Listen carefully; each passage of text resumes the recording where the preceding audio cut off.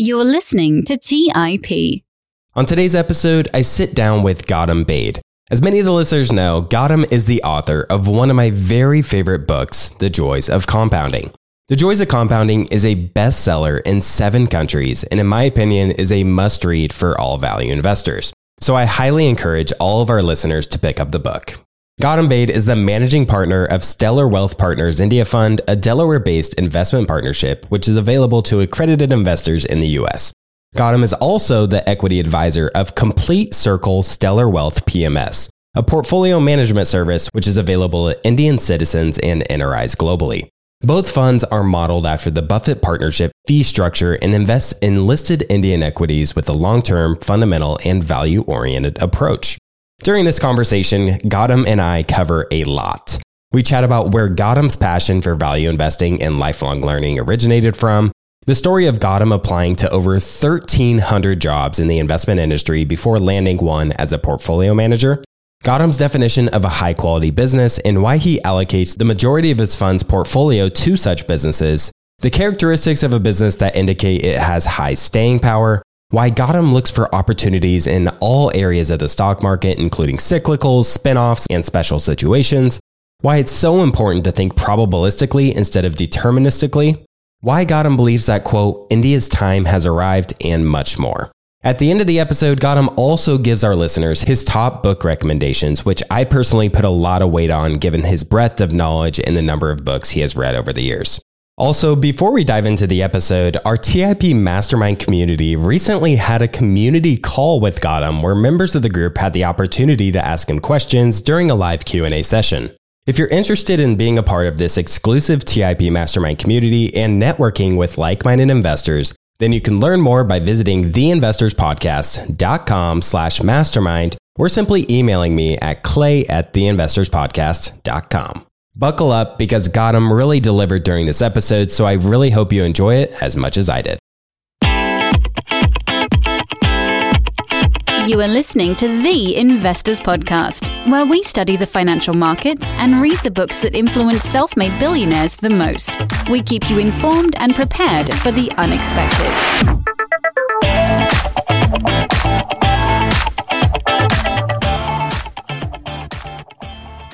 Welcome to the Investors Podcast. I'm your host today, Clay Fink, and I really couldn't be more excited because I'm joined by Gautam Baid. Gautam, it's great to have you today. Thank you for having me on the show, Clay. Well, this episode really feels like a long time in the making. I'm such a huge fan of your book, and I know countless other people in the audience are huge fans as well. So first of all, I just want to personally thank you for making such a huge impact on me in writing the book and then just sharing it with the world. Thank you, Clay. The love of readers like you just keeps me going. So to kick off this discussion, I thought the best place to start would be to talk about your background. You started in Kolkata, India, and now you're in Atlanta here in the US. Talk to us about your journey and where this passion for investing came from. Sure. So I was born and brought up in a family of 4 in Kolkata in the state of West Bengal in India. I'm the youngest of the 4 siblings in my family. And my family belongs to the Marwari caste. So anyone familiar with the Indian community culture knows that within the Marwari community in India, we have business in our genes from the very beginning since childhood because we generally tend to embrace entrepreneurship and business. So my father was also operating a small business since my childhood. And ever since my childhood and teenage years, I was very fascinated by the concept of entrepreneurship and business, especially by the fact that once a solid foundation is established for a business, the owners do not work for money. Rather, money works for them. I did my graduation in commerce from Calcutta University. So pursuing higher studies in the field of finance seemed like a natural extension. So I went on to do my MS in finance from ICFI University, Hyderabad, India. I went on to do my MBA in finance from Nirma University in Ahmedabad, India. And later on, I also went on to obtain my CFA charter from the CFA Institute, US. After I completed my MBA program, I got a campus placement with Citibank in their Mumbai, India office, where I worked for 3 years as an investment banking analyst. And after that, I joined Deutsche Bank as a senior analyst and worked at their Mumbai, London, and Hong Kong offices for 4 years. Now, all throughout the initial 7 years of my investment banking career, I was making a decent sum of salary income, but I was not really happy with the work that I was doing because the field of investment banking is basically characterized a lot by perverse incentives and incentive cost bias. And I like to play win-win games rather than win-lose games. So during this particular time is when my interest in the stock markets and investing in general also went up significantly. And there is a backstory to this. So just like most investors, I was initially attracted to the stock market during the final euphoric phases of a bull market. In my case, it was the 2003 to 2007 bull market in India. I still remember I had purchased a mutual fund called Reliance Power Sector Mutual Fund in late 2007, and I'd purchased a stock named Ispat Steel in January 2008 because both of these belong to the hot and fancied sectors of power and steel at that particular time. And both these investments had sharply appreciated in a short span of time when I'd first noticed them. So I just engaged in blind extrapolation of the recent price trends in them without paying any heed or attention to their valuations or business models. And I eventually paid the price because recency and vividness biases are very powerful but highly costly behavioral mistakes. Both those investments crashed 70 to 80% within the first 18 months of my purchase, and I had successfully gained my admission into the stock market by paying my tuition fees. Despite this bad initial setback and experience, my interest and curiosity about the stock markets remained very high throughout the first 7 years of my professional investment banking career. And one fine day, I came to the realization that we just have this one short life to live our dreams, and I did not want to waste any further time working in a field that I was not truly passionate about. I was so keen for a career shift that in 2015, I relocated to the US without any job in hand. So one of my close relatives, he sponsored my green card to come in the US. And I was very firm and adamant that I'm not going to go back to my previous field of work of investment banking. I want to work as a generalist on the buy side in the stock market. And I was under the impression that since I'm a CFA charter holder and this particular degree is highly valued in the investment industry, I thought I'll easily land a stock market job. But as you know, Clay, life is not a bed of roses for those who are trying to carve their own destiny. I got rejected in my first three stock market job interviews within the first 6 months of coming to the US. At the same time, I ran out of whatever little money I'd brought with me from India, and to take care of my living expenses, I did not want to sell a single stock from my portfolio of Indian shares because I did not want to interrupt the process of compounding. So, to take care of my living expenses in the US, I took up a minimum wage job as a front desk hotel clerk at a hotel in San Francisco, where I worked for 15 months in the graveyard shift. Now, for those of you who are uninitiated with this term, the graveyard shift refers to the shift which runs from 11 p.m. at night to 7 a.m. in the morning. And even though it was a big challenge for me physically, emotionally, culturally, and intellectually, today in hindsight, I highly value those days of my life, Clay, because for the first time since the beginning of my busy investment banking career, I finally got a lot of free time for myself to read and learn. The pace of work during late night to early morning at the hotel was pretty slow, and I made full use of the free time I had to read every single blog article published since inception on blogs like stuffleniveshak.com, funduprofessor.com, Saber Capital Management. That he has a blog called Basic Investing, Macrocap Club, which is run by Ian Castle, and a blog by Jana. So the passionate pursuit of lifelong learning had finally begun. Now, here I would also like to share with you, just to take a moment out to discuss the importance of passion and the importance of persistence. I recall during those 15 months at the hotel, every single night, I used to apply to a minimum of 3 stock market jobs online. If you just do the simple math, over those 15 months, I had applied to more than 1,300 stock market jobs in the US. And as you know, Clay, every time we take out the time to fill up the application, attach a resume, and click the submit button, there is so much hope attached behind every single job submission. To face rejections more than 1,300 times and still keep on going is only possible if you're fiercely passionate about what you want to do in life.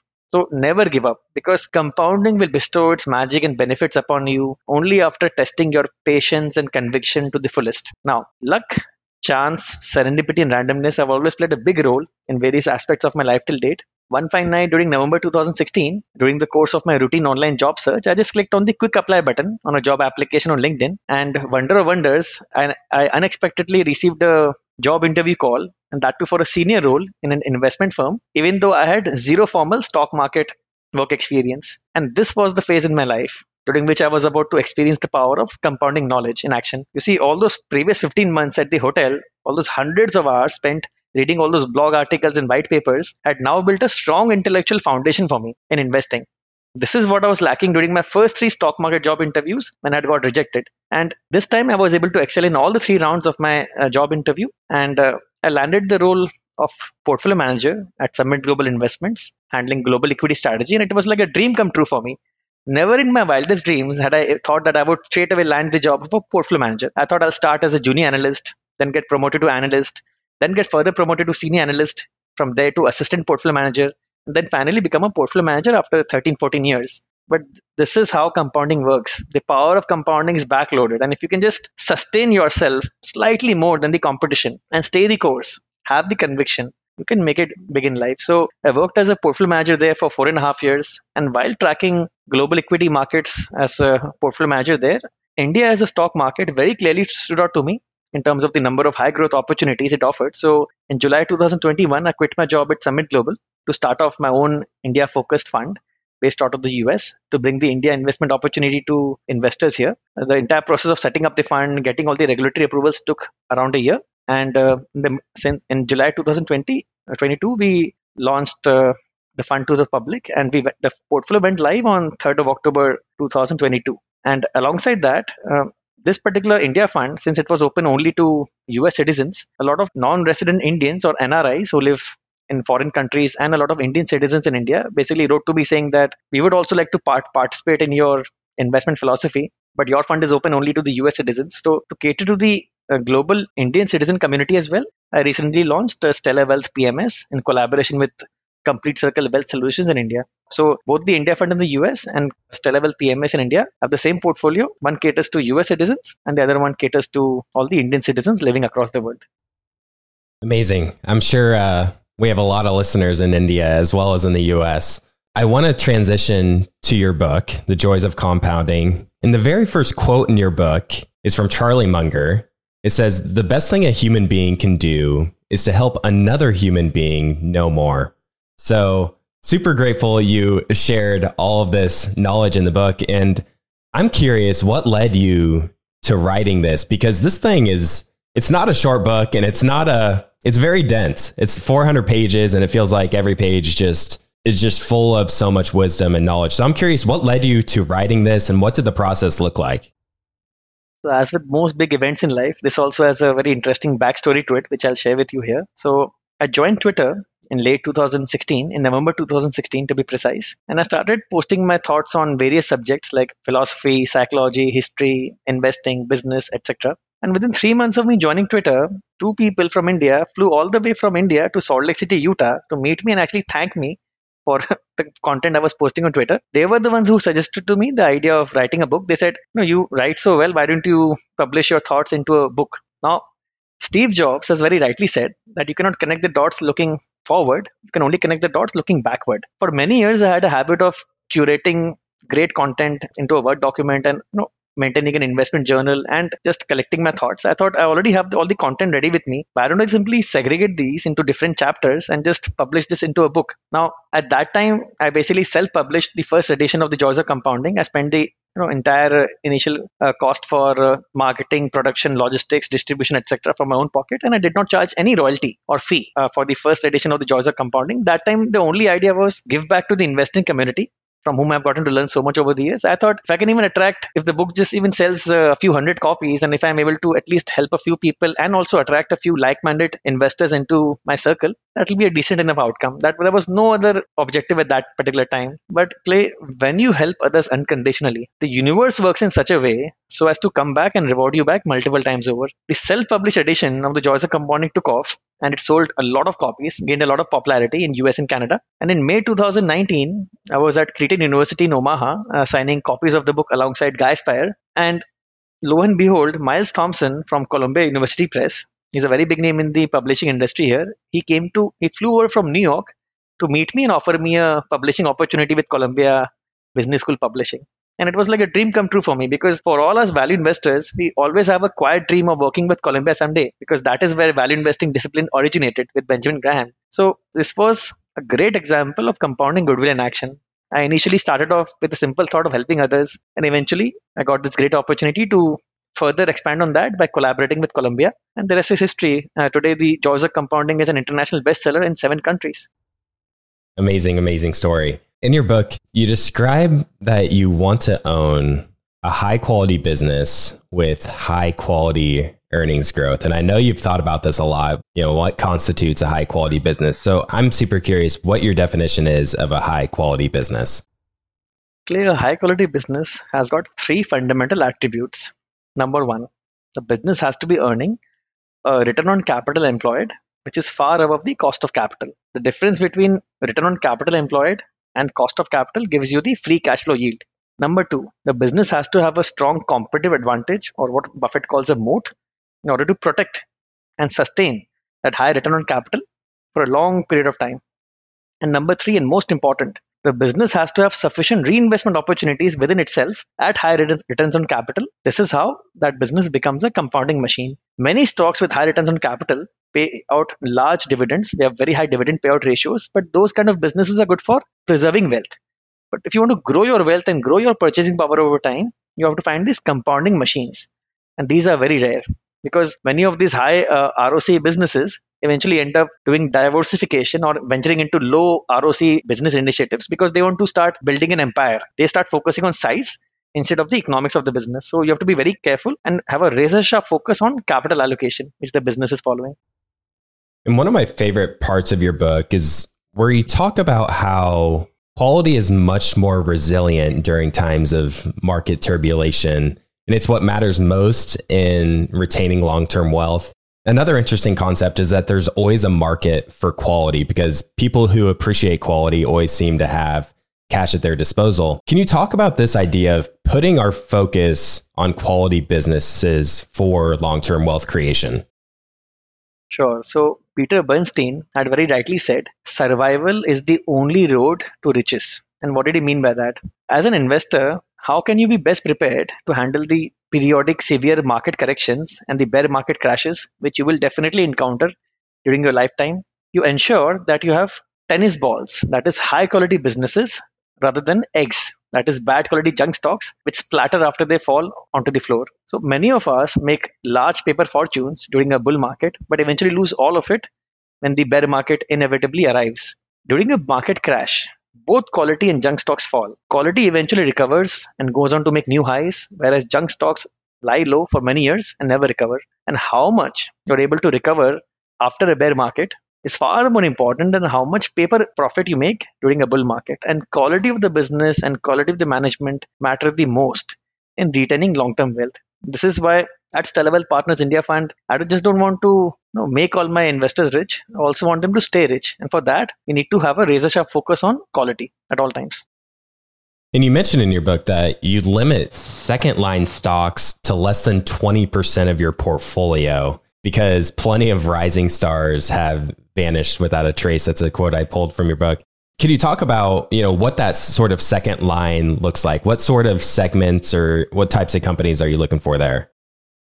So second line stocks refers to macro cap stocks, deep cyclical stocks, commodity stocks. Basically the returns from tried and tested frontline stocks may not be spectacular, but they tend to be more consistent over time. And in my book, I've talked about this, that once you've achieved financial independence, it is imperative, it is very important to realign your portfolio to have majority allocation in high quality businesses. Once you achieve a state of financial prosperity in life, once you become financially wealthy, take all steps to ensure that you are not thrown back to the starting point. And for that, you need to have a razor sharp focus on high quality businesses in your portfolio. So in my India fund, for example, since I accept only accredited investors who are already financially wealthy, so those people, already have done well in life financially. Now they don't want to lose all their hard-earned savings. So it's a job which requires, a fund manager to understand this and to make sure that the client's wealth is preserved at all times. Let's take a quick break and hear from today's sponsors. The dream of owning a vacation home can be daunting. From finding the best guests to the maintenance to organizing the cleaners after every guest stay. With Vacasa, they make that dream into a reality. As a full-service vacation home management company with vacation homes in key destinations across the U.S., they know how to make owning a vacation home easy and profitable. On top of proactive property maintenance visits by professional local teams, a data-driven booking platform, and around-the-clock support, homeowners earn on average 20% or more revenue from their vacation homes. Vacasa makes vacation home ownership easy. If you're looking to make more from your vacation home by doing less, partner with Vacasa at vacasa.com. That's vacasa.com to get started on your dream of owning a vacation home. Have you ever wondered if there's an AI tool like ChatGPT specifically built for the stock market? A tool that not only aids you in your research and analysis process, but also allows for dynamic discussions? Today, I want to share such a tool with you called Meka. Meka is an AI-powered stock research assistant now enhanced with real-time stock data. Meka does a lot of the heavy lifting of sifting through financial statements and company data and delivers it to you nearly instantaneously, and the best part is that it's 100% free. Try it out today and ask Meka questions like, what is the financial health of Microsoft? How much cash does Copart hold on its balance sheet? What is the return on invested capital of Adobe, or millions of other prompts? Check it out today for free at Meka.com. That's MEYKA.com. Today's episode is sponsored by Range Rover Sport. Range Rover Sport leads by example with their dynamic design that rises to the occasion. It's got powerful on-road performance and commanding all-terrain capabilities, coupled with signature Range Rover refinement. The third generation Range Rover Sport is the most desirable, advanced, and dynamically capable one yet, redefining sporting luxury. It's got advanced cabin technologies such as active noise cancellation and cabin air purification, offering next-level comfort and refinement. The purposeful cockpit-like driving position sets the tone for a focused interior that promotes exhilarating driver engagement. Award-winning Pivi Pro infotainment is at the heart of the experience and provides intuitive control of the vehicle systems. You can enjoy a dynamic drive and total comfort with optional 22-way adjustable, heated and ventilated electric memory front seats with massage function. Design your Range Rover Sport at LandRoverUSA.com. That's LandRoverUSA.com. All right, back to the show. A lot of people, when they hear value investing, they probably just think about companies that screen cheaply or think about Buffett's, cigar butt type approach. What is it about high quality businesses that you pay up for that allows you to, earn higher returns relative to the overall market and maybe makes it more of a reliable approach than the cigar butt investing approach? I'll just add a bit of text to the end of your sentence. Over a long period of time, this is the key point which I wanted to highlight. The answer to your question lies in one single word: longevity, longevity, longevity. And that comes from the durability of the moat or the competitive advantage which the company has. So this is what allows quality businesses which have got durable moats to enjoy sustained returns in excess of their cost of capital for a long period of time and create a lot of wealth for investors. Because the moment you invest in a lower quality business which is earning below its cost of capital, even though that business may be growing fast, but that ends up destroying shareholder value because the intrinsic value is reducing with each passing day. Any business which is earning less than its cost of capital is actually destroying shareholder value over time. So it's just a matter of time before such kind of businesses blow up, because those kind of businesses will always have to tap capital markets for their financing, for their funding. They'll have to resort to external capital. And like Buffett says, they have to rely on the kindness of strangers. You want to ideally avoid such businesses to the maximum extent possible and focus on businesses which can grow from retained earnings and internal accruals. Those are the kind of businesses I like to focus on for my India fund and for the PMS. And another concept you talk about in your book is quality businesses having high staying power. That means they can stand the test of time. They can weather through black swan events like a pandemic that comes out of nowhere. What sort of characteristics show that a business has high staying power and it's able to weather through any sort of storms that come its way? So some of the notable characteristics include having stable product characteristics, deep customer loyalty, a strong competitive advantage, a growth mindset with a razor-sharp focus on long-term profitability and sustainability, a fragmented customer and supplier base, a corporate culture that encourages intelligent and measured risk-taking, a very strong parentage which allows the company to access capital during periods of severe market stress, a highly liquid balance sheet, and finally, both the willingness and the capacity to suffer by investing for the long term at the expense of short-term earnings. Such companies which have got staying power tend to have higher longevity and higher duration of cash flows, and thus they have higher intrinsic value over time. When we were chatting in Omaha during the Berkshire weekend, you mentioned that the supernormal profits are founding companies that are leaders in their industry and they have little to no competition. And immediately when I hear that, I think of all the FANG stocks in the US. Google, they have had essentially no competition in the search business. They've been able to earn super normal profits. And then you can kind of go down the line with the FANG stocks on each of those. Can you maybe expand on this idea of super normal profits with little competition and how you're able to find such a company in India? I know you're focused in that country, which we'll be getting to here as well. Right, Clay. This is a very important question. And what matters for successful investing is not how fast a particular industry is going to grow. What matters is, can you identify pockets within the value chain of that particular industry which have supply side dominance? You want to look for companies which have got dominant market share and have little or no competition. And why is that? It's because competition acts as friction for value creation. And the best form of competitive advantage is to have no competitor in the customer's minds. The brand recall should be so strong that it's very difficult to recall the next closest competitor. And Buffett has taught us that the true test of a moat is pricing power. And where does pricing power come from? It happens when the brand becomes synonymous with the product category itself.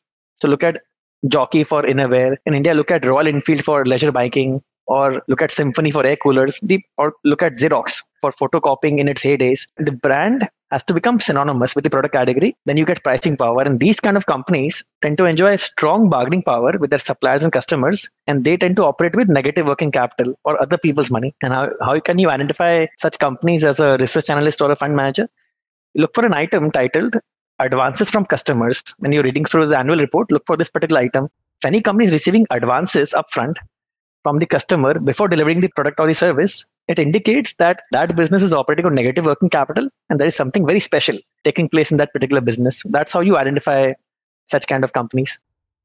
Now, when you find the right company that can, has all these attributes you've been talking about, a high quality business, and you end up being right about the company, eventually the market gets really excited about the business and the multiple becomes extended. And a prime example of this in the US is the fascination in the AI boom. Stocks like NVIDIA and chip manufacturers and other companies related to this are just really taking off. I'm curious what your framework is for selling or holding these companies when their valuation becomes extended after you first bought it. So two-pronged answer to this question. First one, I'll just answer the first, I'll take the first part. I conduct a reverse discounted cash flow operation on a tool called Tijori Finance for when I'm screening or looking at companies in India. This particular tool tells me what are the growth expectations embedded in the current stock price. At the current level of valuations in the current stock price, what is the market's expectation for future growth? And the base rates of making money from stocks which are trading at more than 100 times price to earning multiple on a 1 year forward basis is historically very, very low. And as an investor, what I'm trying to do all the time, I'm trying to have the odds on my side as much as possible. That's all that investing is really all about. A probabilistic bet on what lies in the future, right? So I like to focus a lot on base rates. And so this reverse discounted cash flow operation tells me the growth expectations. I also have the current valuations with me. If they don't make sense to me, if there is no margin of safety, then I simply make a exit. The second part to this answer is looking at what stage of the company cycle is the business in. So every business goes through 4 stages basically. Introduction or the early adoption stage, then growth stage, then maturity, and then decline. If you're able to enter into a high growth business at the introduction stage or between the introduction stage and the growth stage, and you have a long runway for growth ahead for next 8-10 years, even if you pay a very high P multiple or a price to earning multiple, you still end up making a lot of money in such stocks, because in such businesses, the high growth tends to bail you out, even if the valuation contracts a bit along the way. But if you're entering into such highly valued stocks, just when they're about to enter into a decline phase, that is when the sharpest pace of P/D rating happens and you end up with permanent loss of capital. So conduct a reverse discounted cash flow operation and also check which stage of the company life cycle is the business currently operating in. What also really amazed me in reading your book was just your massive breadth of knowledge across various types of investing strategies. We talk about this quality approach, and I feel like I sort of gravitate towards that. It really fascinated me when you talked about these other approaches. You talked about cyclicals and commodities, and you tell some stories related to some really big wins you had in these different spaces. So talk about the role that these other sort of investing approaches played for you, because early on in your journey, you were really focused on, growing your wealth and growing your pie and achieving financial independence. Whereas with your fund, you're maybe taking a bit different of a strategy. So I'd love for you to expand on some of these other approaches outside of what we'll call quality investing.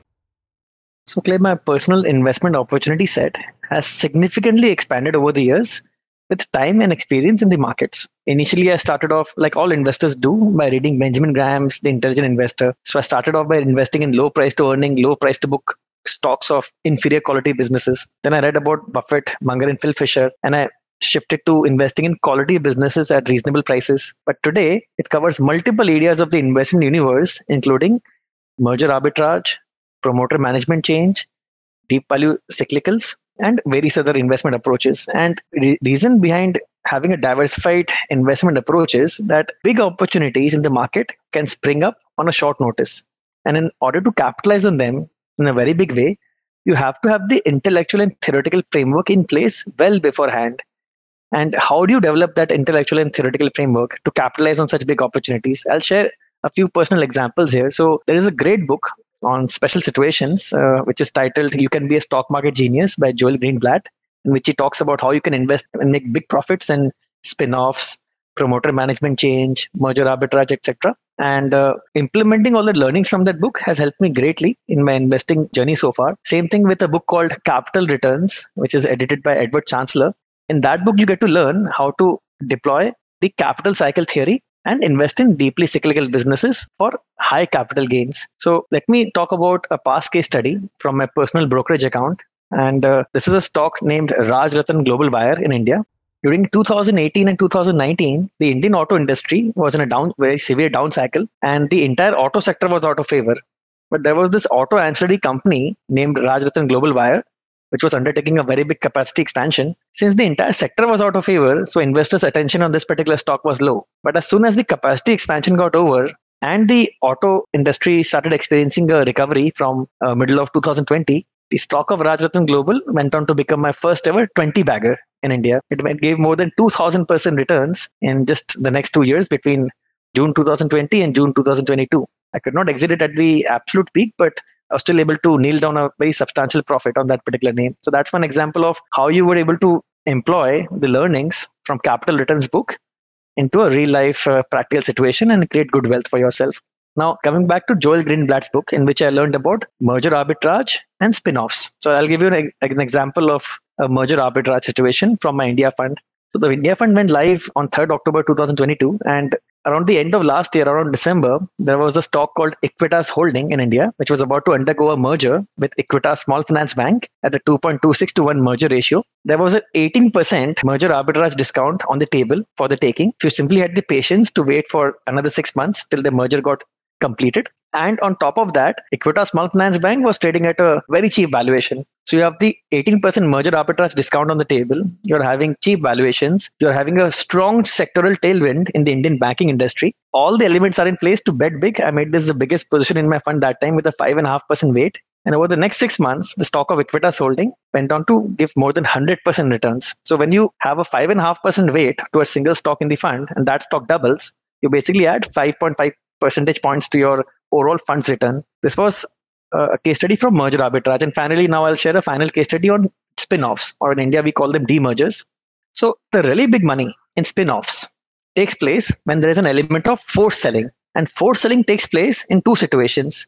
One, what I call a market cap demerger, and the second one is what I call a sectoral demerger. So there was a situation in March 2023 when you had a small cap pharmaceutical stock spun off from a mid-cap parent called Aarti Industries. So Aarti Pharma Labs got spun out of Aarti Industries. Aarti Industries is a mid-cap chemicals company, whereas Aarti Pharma Labs is a small-cap pharma company. So the moment Aarti Pharma Labs got spun out of its parent, all the chemical sector dedicated funds, they were not allowed to hold on to a pharma stock in their portfolio. So they engaged in forced selling. At the same time, all the mid-cap funds, which were not allowed to hold a small-cap stock in their portfolio, they also started dumping this stock on the open market after listing. So there was a time when the stock of Aarti Pharma Labs fell to a depressed valuation of less than 12 times earnings. And this stock has got earnings potential of more than 25% for the next 3 to 5 years. So you are getting a large margin of safety because of forced selling from all these institutional players. So I made this stock the biggest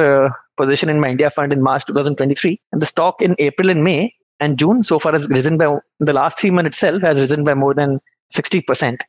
So moment you get a large margin of safety in these special situations, you have to bet big and make them count. Related to that merger, why is it that, do you believe there was such a wide discount, the 18% discount, before the merger occurred?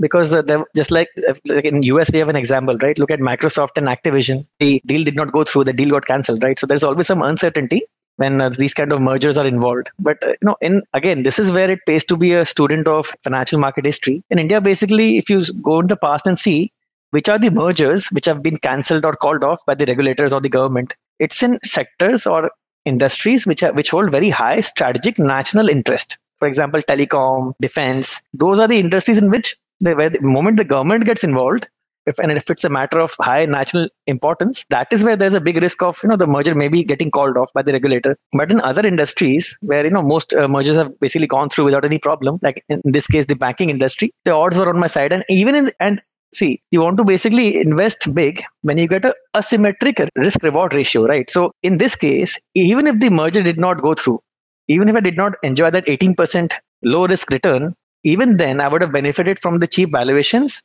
and the sectoral tailwinds and the high growth prospects in Equitas for the next few years. So there was basically next to no downside, hardly any downside, but a lot of upside, which actually happened. And when these asymmetric bets pay off in a very big way on a big allocation, that is the time when you feel really satisfied and happy as a fund manager.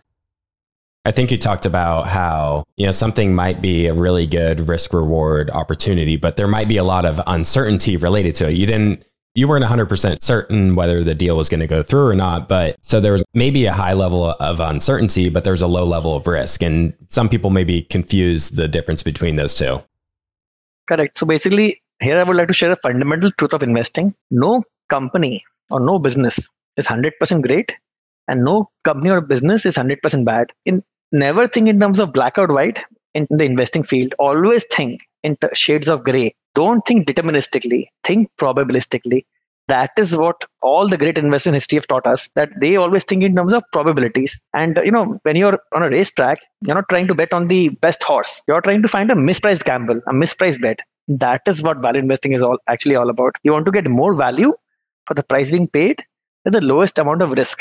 And at the end of the day, unknowns keep happening in any industry or business. So how do you tackle that? You prudently diversify across risk factors and sectors. That is the approach you have to take. You have to if you can just survive in this game for the long term, the force of capitalism is so strong, Clay, that you can't help but become rich over time because of the power of compounding. But the stock market is designed in such a way so as to basically exploit our biggest weaknesses of greed and fear. And that's why most of us cannot really sustain in this business for a long enough time. You have to have the calm and mature temperament and have a sense of equanimity towards market fluctuations and focus on the business. That you have to think like a businessman, not as a stock analyst. You mentioned history, and I wanted to chat about one of my favorite chapters in your book, Read More History and Fewer Forecasts. And it was really an eye-opener for me because so many people nowadays forecast where the economy is going to go, what the Fed's going to do. What really grabbed my attention was your part where you essentially debunk the notion of don't fight the Fed, which is essentially Wall Street's of saying the Fed essentially controls and drives where the markets are going to be heading. So can you explain why forecasting the economy and the stock market is largely a waste of time for investors? It is because the stock market will always be unpredictable, because it is a complex adaptive system with trillions of moving parts in it. And the way Buffett and Munger tackle a decision, when they are tackling a challenge or a problem and making a decision, they ask themselves a simple question: is it knowable and is it important? So where the stock market is headed, which way is the economy headed, what is the trajectory of future interest rates, all of these are important but unknowable. I mean, if the Federal Reserve with its army of economists and analysts could not forecast in 2020, 2021 what was about to happen to inflation and interest rates, who are we to make such forecasts on such big, complex macro issues? I think the best we can do as investors is to focus on individual businesses and their industry developments. That's the best we can do, nothing more. So always remain humble Otherwise, the market will humble you in the future. You have to just be very, very humble and grounded in this profession, Clay, because the moment, success gets to our heads and we start thinking of, ourselves as the masters of the universe and the, best investors, ever after a recent big win, that is when basically we let down our guard and we forget the basics of investing, the basic tenets of investing, which Benjamin Graham has taught us in The Intelligent Investor. So those three fundamental tenets should never be forgotten, and we should always be humble, grounded, have a long-term approach, and not to get emotionally attached to stock price fluctuations. If you have all these elements in place, you're ready to do very well, both as an investor and as a fund manager. Another thing that really sticks out to me from this chapter is to understand the incentive structure of the people, performing market forecasts. Maybe it's, some major media news outlet trying to drive clicks. You mentioned base rates earlier. In base rates, it's such an important concept because you talk about how, most macro forecasters, the vast majority of them aren't able to make decisions that benefit them to, doing well in terms of investing. And you mentioned humility. To have the humility to understand that if you're going to be a macro forecaster, you're going to try and time the market, then your base rates, based on just studies and looking at other investors, your base rates are really low. Correct. And you mentioned the point about humility. So let me quote Warren Buffett here in his latest annual letter to investors of Berkshire. Buffett is so humble that even at this age, after achieving such huge success, he says in this latest letter that his fortunes and his success is the product of 12 good decisions over his investing lifetime. And he has made hundreds of investing decisions over the last 60, 70 years, right? If Warren Buffett was telling us that just a handful of good decisions drove almost all of his success as an investor and as a businessman, that's a reminder to me to always stay grounded in this profession. And I think that's a great attribute to have. So, Clay, in my book, The Joys of Compounding, I've written this, that many people achieve success, but to sustain the same and build on it over an entire lifetime requires a sense of gratitude, a constant learning mindset, and a sense of humility. It's very, very important. Let's take a quick break and hear from today's sponsors. Kyle, you're connected with a ton of different investors and portfolio managers, and you're just really in the know on a lot of these things. How do you keep up with all the day-to-day headlines for your portfolio companies? Yeah, so I used to have a ton of issues with this, and that was until I started using Yahoo Finance. Really? What's so great about it? So Yahoo Finance is awesome. I have my whole portfolio entered and I can easily see all the top headlines to keep up with the recent news. And each day you get an overview of the major global events that might be moving the market. So I'm ready to easily pounce on any opportunities that come my way. What else can you do on Yahoo Finance's platform? They also have a number of cool features, including a tool that lets you link all of your investment accounts, analyst ratings, and independent research, as well as the ability to create customized charts. Well, now I know that the audience is really going to love this one. And I actually see they have 90 million monthly active users. For comprehensive financial news and analysis, visit the brand behind every great investor, yahoofinance.com. The number one financial destination, yahoofinance.com.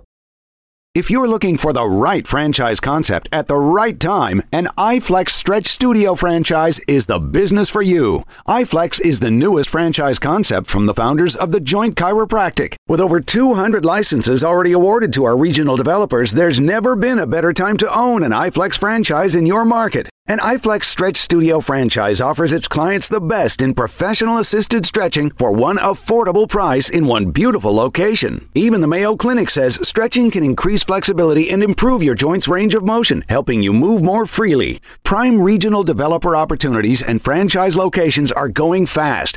Don't miss this opportunity to get into this rapidly growing health and wellness business from the founders of The Joint Chiropractic. Find out more today. Call 888-994-3539 or visit iflexpodcast.com. Call right now, 888-994-3539 or visit iflexpodcast.com.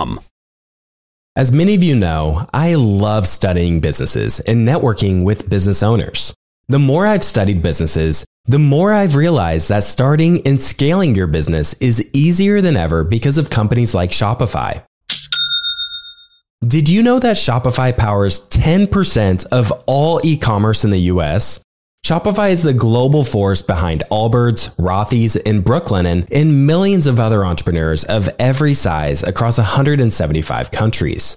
Shopify is the global commerce platform that helps you sell at every stage of your business, from their all-in-one e-commerce platform to their in-person POS system. Wherever and whatever you're selling, Shopify's got you covered. Shopify even helps you turn browsers into buyers with the internet's best converting checkout, up to 36% better compared to other leading commerce platforms.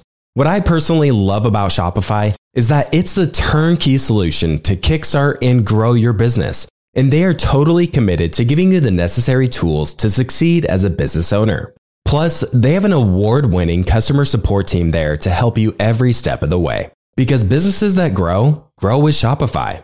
Sign up for a $1 per month trial period at shopify.com/WSB. That's all lowercase. Go to shopify.com/WSB now to grow your business no matter what stage you're in. That's shopify.com/WSB. All right, back to the show. I love that you mentioned that Buffett said the majority of his success is driven by just 12 investments. And it reminds me of Monish's conversation with Stig here on our show, where, he talks about the vast majority of investing success comes down to just a select handful of decisions. And that's why I really wanted to ask you about your sell criteria. What causes you to sell an investment? Because, when you find a very high quality business, it can be really painful to let go of it in case you see it continue to compound for many years ahead after you sell it. So I'm really glad you brought that up. Sure. So there are three key sell criteria which I follow when I'm investing. So one is if the management shows a major lack of integrity. That's very, very important, because as with any long-term relationship, the moment, you lose faith in the integrity of the other person, basically that relationship is doomed, right? So just like the same applies to investing as well. If the management shows serious corporate governance issues or a lack of integrity, you basically sell and move on. The second one is if the business starts engaging in gross capital misallocation. So here I would like to emphasize that look at the magnitude of the capital misallocation. So in the late 1980s, Coke used to, they opened up a film production business, they opened a shrimp business, they entered into various other value destructive businesses. But because those business initiatives were so small in the overall context of the high ROC setup business, so Coke did not really destroy much shareholder value. But if the size of the capital misallocation is very large compared to the existing scale of operations of the business, that time you have to take a dispassionate view and sell the stock. And the third reason for selling a stock is if you find a far superior opportunity. This is important, within quotes, far superior opportunity to invest in. Because when you invest in a stock which has performed very well for you, delivered good returns, and has become expensive, you have developed a certain level of deep understanding and familiarity with that management and with that business. You should let go of such a stock only if you find a very superior opportunity. Otherwise, it doesn't make sense to switch for an equally comparable return opportunity. Let's talk about India. This is the one I'm really excited about. This is what your fund focuses on, Stellar Wealth Partners. So I'm curious, I'll just open it up to you. Why should a US-based investor want exposure to the Indian market? Single word answer, Clay. Diversification. So from November 2021 to December 2022, the Nasdaq in US was down more than 30%, but the Indian index, the Nifty, was up 4%. A 34% outperformance during a period of severe market turbulence in the American stock market. And when I talk to clients before onboarding them into my India fund, I always tell them very frankly that do not expect very high superior returns compared to what you would get when you're investing in the US stock markets, but treat this fund more like a diversification tool in your overall asset allocation. So I always tell people to have a balanced allocation between real estate, gold, fixed income, and equities. Within equities, you have domestic equities and international equities. So within the international equities portion, definitely have exposure to India, because India is the fastest growing major economy in the world, offering a plethora of high growth opportunities. And it's a very resilient stock market. So you want to basically invest, in my view, US and India are the best stock markets in the world to invest in, period. There is no doubt in my mind about that. So you basically get the best of both worlds. You get diversification benefit, you get resilience during periods of US market turbulence, and you also get healthy returns over time. Munger has said that the first rule of fishing is to go where the fish are. And you obviously believe there are plenty of fish to be found in India. And I heard you say in a previous interview, I quote, India's time has arrived. So talk to us about what makes India such a great place to go fishing. So Clay, no force on earth can stop an idea whose time has come, and India's time has arrived. It took India almost 60 years to make its first $1 trillion of GDP, but it took India only 7 years to reach its second $1 trillion of GDP, and the subsequent $1 trillion of GDP are expected to be reached in much faster succession. If we simply assume the market cap to GDP to approximate 1 over time, over the next few decades, one can just envisage the kind of wealth creation that lies in stores for investors in great Indian businesses. Trillions of dollars. We're talking trillions of dollars of market cap addition here. And which companies will capture the bulk of this upcoming wealth creation boom in the Indian stock market over the next few decades? The nation's best managed businesses with proven ability to scale up their operations and to create shareholder value. Those are the kind of businesses you want to back with your personal capital and with your client's capital. So that's the fundamental approach which I've taken for my India fund as well. And here I would also like to add 2 more very important points, Clay. The first point is from history. So if you look at the stock markets of US, Japan and China, when those economies GDP doubled from 3 trillion to 6 trillion, their stock markets did not just double. Their stock markets tripled or even quadrupled. And why did that happen? It's because when any nation transitions from a low per capita income country to a middle income per capita country, the basic spending on items like food does not go up much, but the spending on branded discretionary consumption and financialization of savings, these 2 categories simply explode. So you want to position your portfolio for long-term success by having a high allocation to these 2 particular themes of branded discretionary consumption and financialization of savings. Finally, you know from history that one of the biggest drivers of GDP growth in any country is banking system credit.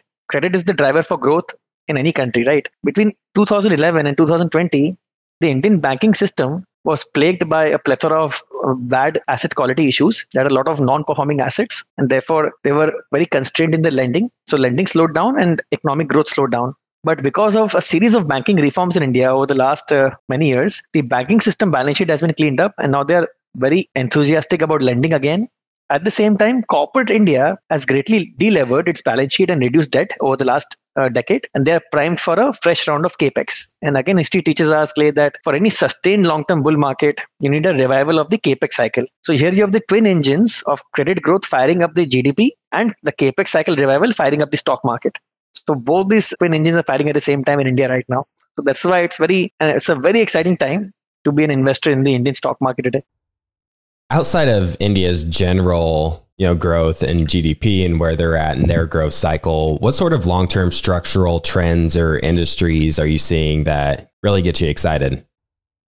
So first, let me elaborate what do long-term structural trends actually mean, because these are one of the 2 key pillars of our investment philosophy at Stellar Wealth Partners. So our investment philosophy is made up of 2 key pillars: variant perception and long-term structural trends. Variant perception refers to situations where you have return on capital employed, ROC expansion, coupled with earnings growth. You get valuation re-rating, and you end up with multi-baggers. And there are various triggers for variant perception, which we follow at Stellar Wealth Partners. Now, coming to long-term structural trends. Long-term structural trends are found in industries with a very favorable structure. They're organized like a monopoly or a duopoly or an oligopoly at best. They are characterized by consistency and predictability of cash flows, and they have a long runway for growth ahead. So you can forecast cash flows for many years ahead. They're also characterized by value migration. So for the last 2 decades in India, we have had value migration from public sector to private sector, from unorganized to organized, from offline to online. And there are multiple structural growth plays in the Indian stock market today, namely specialty chemicals with critical application led by China plus one, because as the world tries to shift away from China and build a reliable second supplier source, India is becoming a very preferred partner for many foreign companies. Second big theme which we're very bullish on at Stellar Wealth India Fund is contract manufacturing. Because of our low-cost labor advantage, India enjoys a distinct superiority in this particular theme of contract manufacturing. So within contract manufacturing, you have got CDMO or contract development and manufacturing organizations which cater to pharmaceutical innovators across the world. You also have electronics manufacturing services. Is a very, very high growth area in the Indian stock market. The electronics manufacturing services industry is forecasted to grow at 30 to 40% over the next 5 years. So there also you get many high growth opportunities. And finally, within contract manufacturing, you also have CRAMS or contract research and manufacturing services, which cater to different industries like agrochemicals. Apart from these structural growth themes, you also have affordable housing, fintech, branded discretionary consumption, financialization of savings, digital transformation. Multiple mega trends are in place in the Indian market today, Clay. Talking more about your fund, I'm reminded that Guy Spear wrote the foreword to your book, and in his book, he talks about his mistake of not setting up the partnership fee structure how he maybe should have originally. And you opted for the Buffett style fee structure where you participate in the upside with your investors and then you don't get paid if there's downside. So talk about the fee structure and why you ended up taking this approach. So Clay, in my book, I've written a chapter titled Living Life According to the Inner Scorecard, in which I've talked about how Warren Buffett, during his Buffett partnership days, used to follow a highly principled approach for his clients. And that's because Buffett had certain attributes in him: sincerity, integrity, authenticity, honesty. But as an author, it's not enough for me to just preach these virtues in my book. Trust is earned when actions meet words. And I decided to implement those very words into action and just replicate the Buffett partnership fee structure for my India fund. And you will rarely find such an equitable fee structure in the investment management industry today. Buffett used to charge zero management fees, a 6% cumulative compounding hurdle rate with a high watermark provision. A high watermark is simply the previous all-time closing high on an annual closing basis, which the fund NAV has reached. And finally, he used to charge 25% of incentive performance fee on returns over 6%. I've gone one step further and improved upon the Buffett partnership fee structure by lowering the performance incentive fee from 25% to 20% in order to maximize the net realized returns for my investors. And I remember again when we connected in Omaha, you had mentioned that the incentive structure in the investment industry is broken and all messed up. I think your words were, and you hear all the time that investors should avoid most active investment managers. Can you talk about this idea of, the incentives being fundamentally broken and the things that maybe need to be fixed in the industry? So, Clay, unfortunately, the investment industry has become more of a marketing industry with the sole objective of garnering AUM and earning hefty management fees. And since there is no skin in the game in most cases by the fund manager, there is zero downside risk. So basically, you're just getting paid through management fees irrespective of performance. Now, I completely understand that if you're an emerging young fund manager just starting out, and if you need some money to take care of you and your family's living expenses, you can charge a nominal management fee of up to 0.5% of AUM, but you should avoid charging hefty management fees because then, these over time, these management fees eat greatly into investors' returns and their final result is a substandard one. So as a result, only the hedge fund manager becomes rich, but not the clients who are supposed to become rich. And there's a great book titled Where Are the Customers' Yachts? I highly recommend all our audience to read that book. It speaks about the perverse incentives which are widespread in the investment management industry. And all of us should educate ourselves on what are the best practices to follow and what are the malpractices to avoid. Since you've recently started a fund and you've been managing your own personal portfolio, I'm curious, what are some of the big differences in managing a fund versus managing, your own personal portfolio? There's a huge difference, Clay. There's a world of difference between managing your personal brokerage account and managing public money via a fund. The investment process, which you select when you're managing a fund, needs to be replicable, repeatable, and scalable because you want to basically build a scalable investment process, a scalable investment architecture, because that's the way you build a successful investment firm while taking care of your clients' interests at the same time. So as a fund manager, there are three fundamental differences compared to managing your personal brokerage account money. As a fund manager, you put a heavy emphasis on quality. You put a heavy emphasis on prudent diversification, right? And you also make sure that the service providers which you select for your fund are of very high quality, because the last thing you want is a disruption in your daily operations. You don't want to skimp on paying your service providers well and choosing those with relevant experience and which are providing you maximum value for money. So focus on quality, focus on prudent diversification, and also focus on consistent client communications and having a good team of service providers to manage your fund in a very sustained and disruption-free way. I love to talk about lifelong learning. It's what the focus of the start of your book is all about. And, it's just wonderful and sharing these timeless, lessons we could use in investing, but also use in our daily lives. And one of the key principles you believe in is fully embracing and fully committing to lifelong learning. And you've stated previously that in order to outperform the rest, you need to outlearn the rest. So can you talk about why value investing requires a relentless pursuit of knowledge in order to be successful? Sure. So let me answer this question through the use of multiple sectoral bull markets in India over the last 27 years. And this answer will actually demonstrate just why it is so imperative and important to be a voracious reader and a lifelong learner in this profession. Between 96 to 2000 in India, we had a sectoral bull market in technology, media, telecommunications.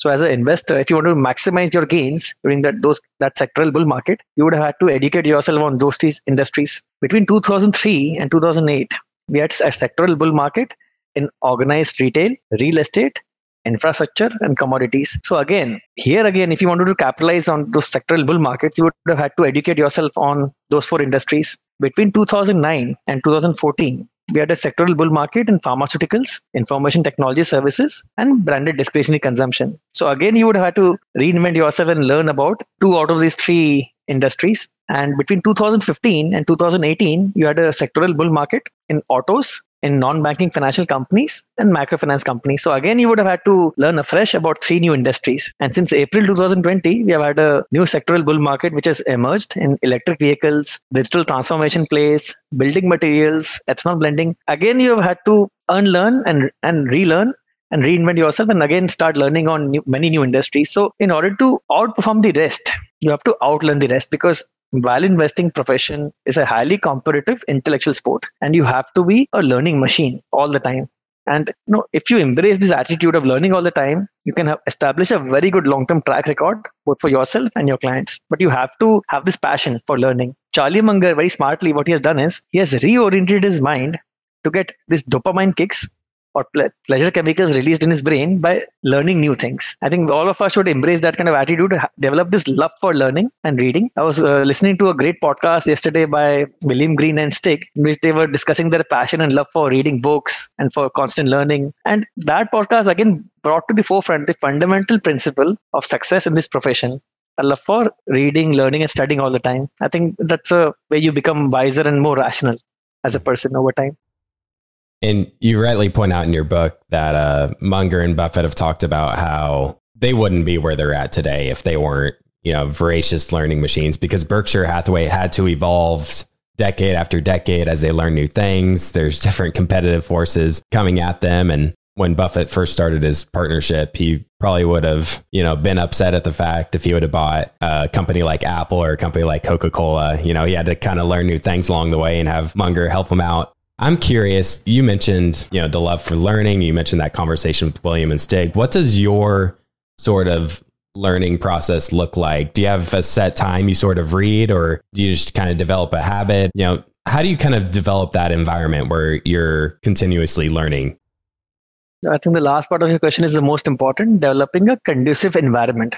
Because, first we shape our environment, then our environment shapes us, right? So very important to be away from all the distractions of, the business television noise, the social media noise, all the digital media noise. Just try to avoid all the digital noise as much as possible and embrace what is known as digital minimalism. So basically, you try to develop a long attention span. If you're constantly trying to get those dopamine rushes by checking your email or checking social media for likes and retweets, or trying to look for social external validation, that is when you fall prey to short-term thinking and FOMO, fear of missing out. So avoid those bad habits, focus on developing a long attention span, and focus more on reading books and essays and long-form articles rather than tweets and short posts. Because you want to develop a deep understanding of any subject by going really, devoting a lot of time to it and focusing on more richer sources of content. So my process is not structured per se, but because of this attitude of just high intellectual curiosity, I'm always on the lookout for learning something new, even if it is from the same field. Even if I'm reading something on the fundamental principles of investing, which I already know, it's not a bad idea to keep reinforcing these fundamental principles in our mind constantly from time to time, because this is what helps us stay the course and stay true to our discipline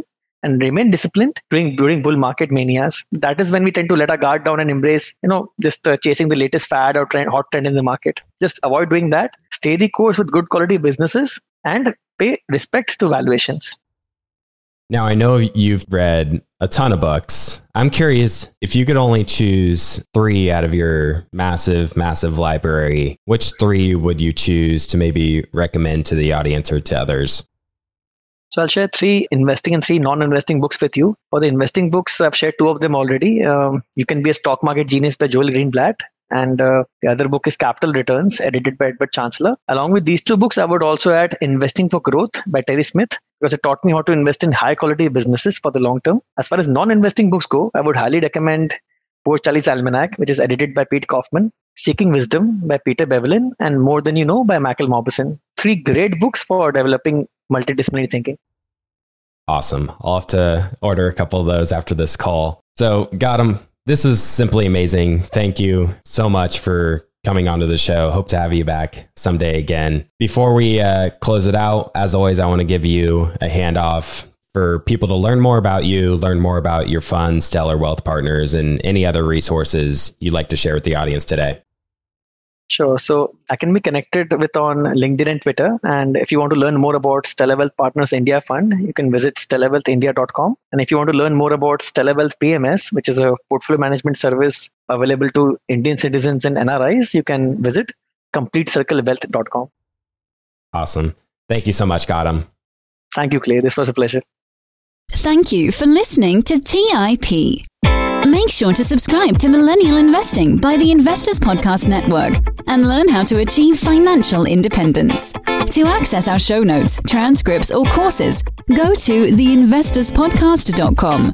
This show is for entertainment purposes only. Before making any decision, consult a professional. This show is copyrighted by the Investors Podcast Network.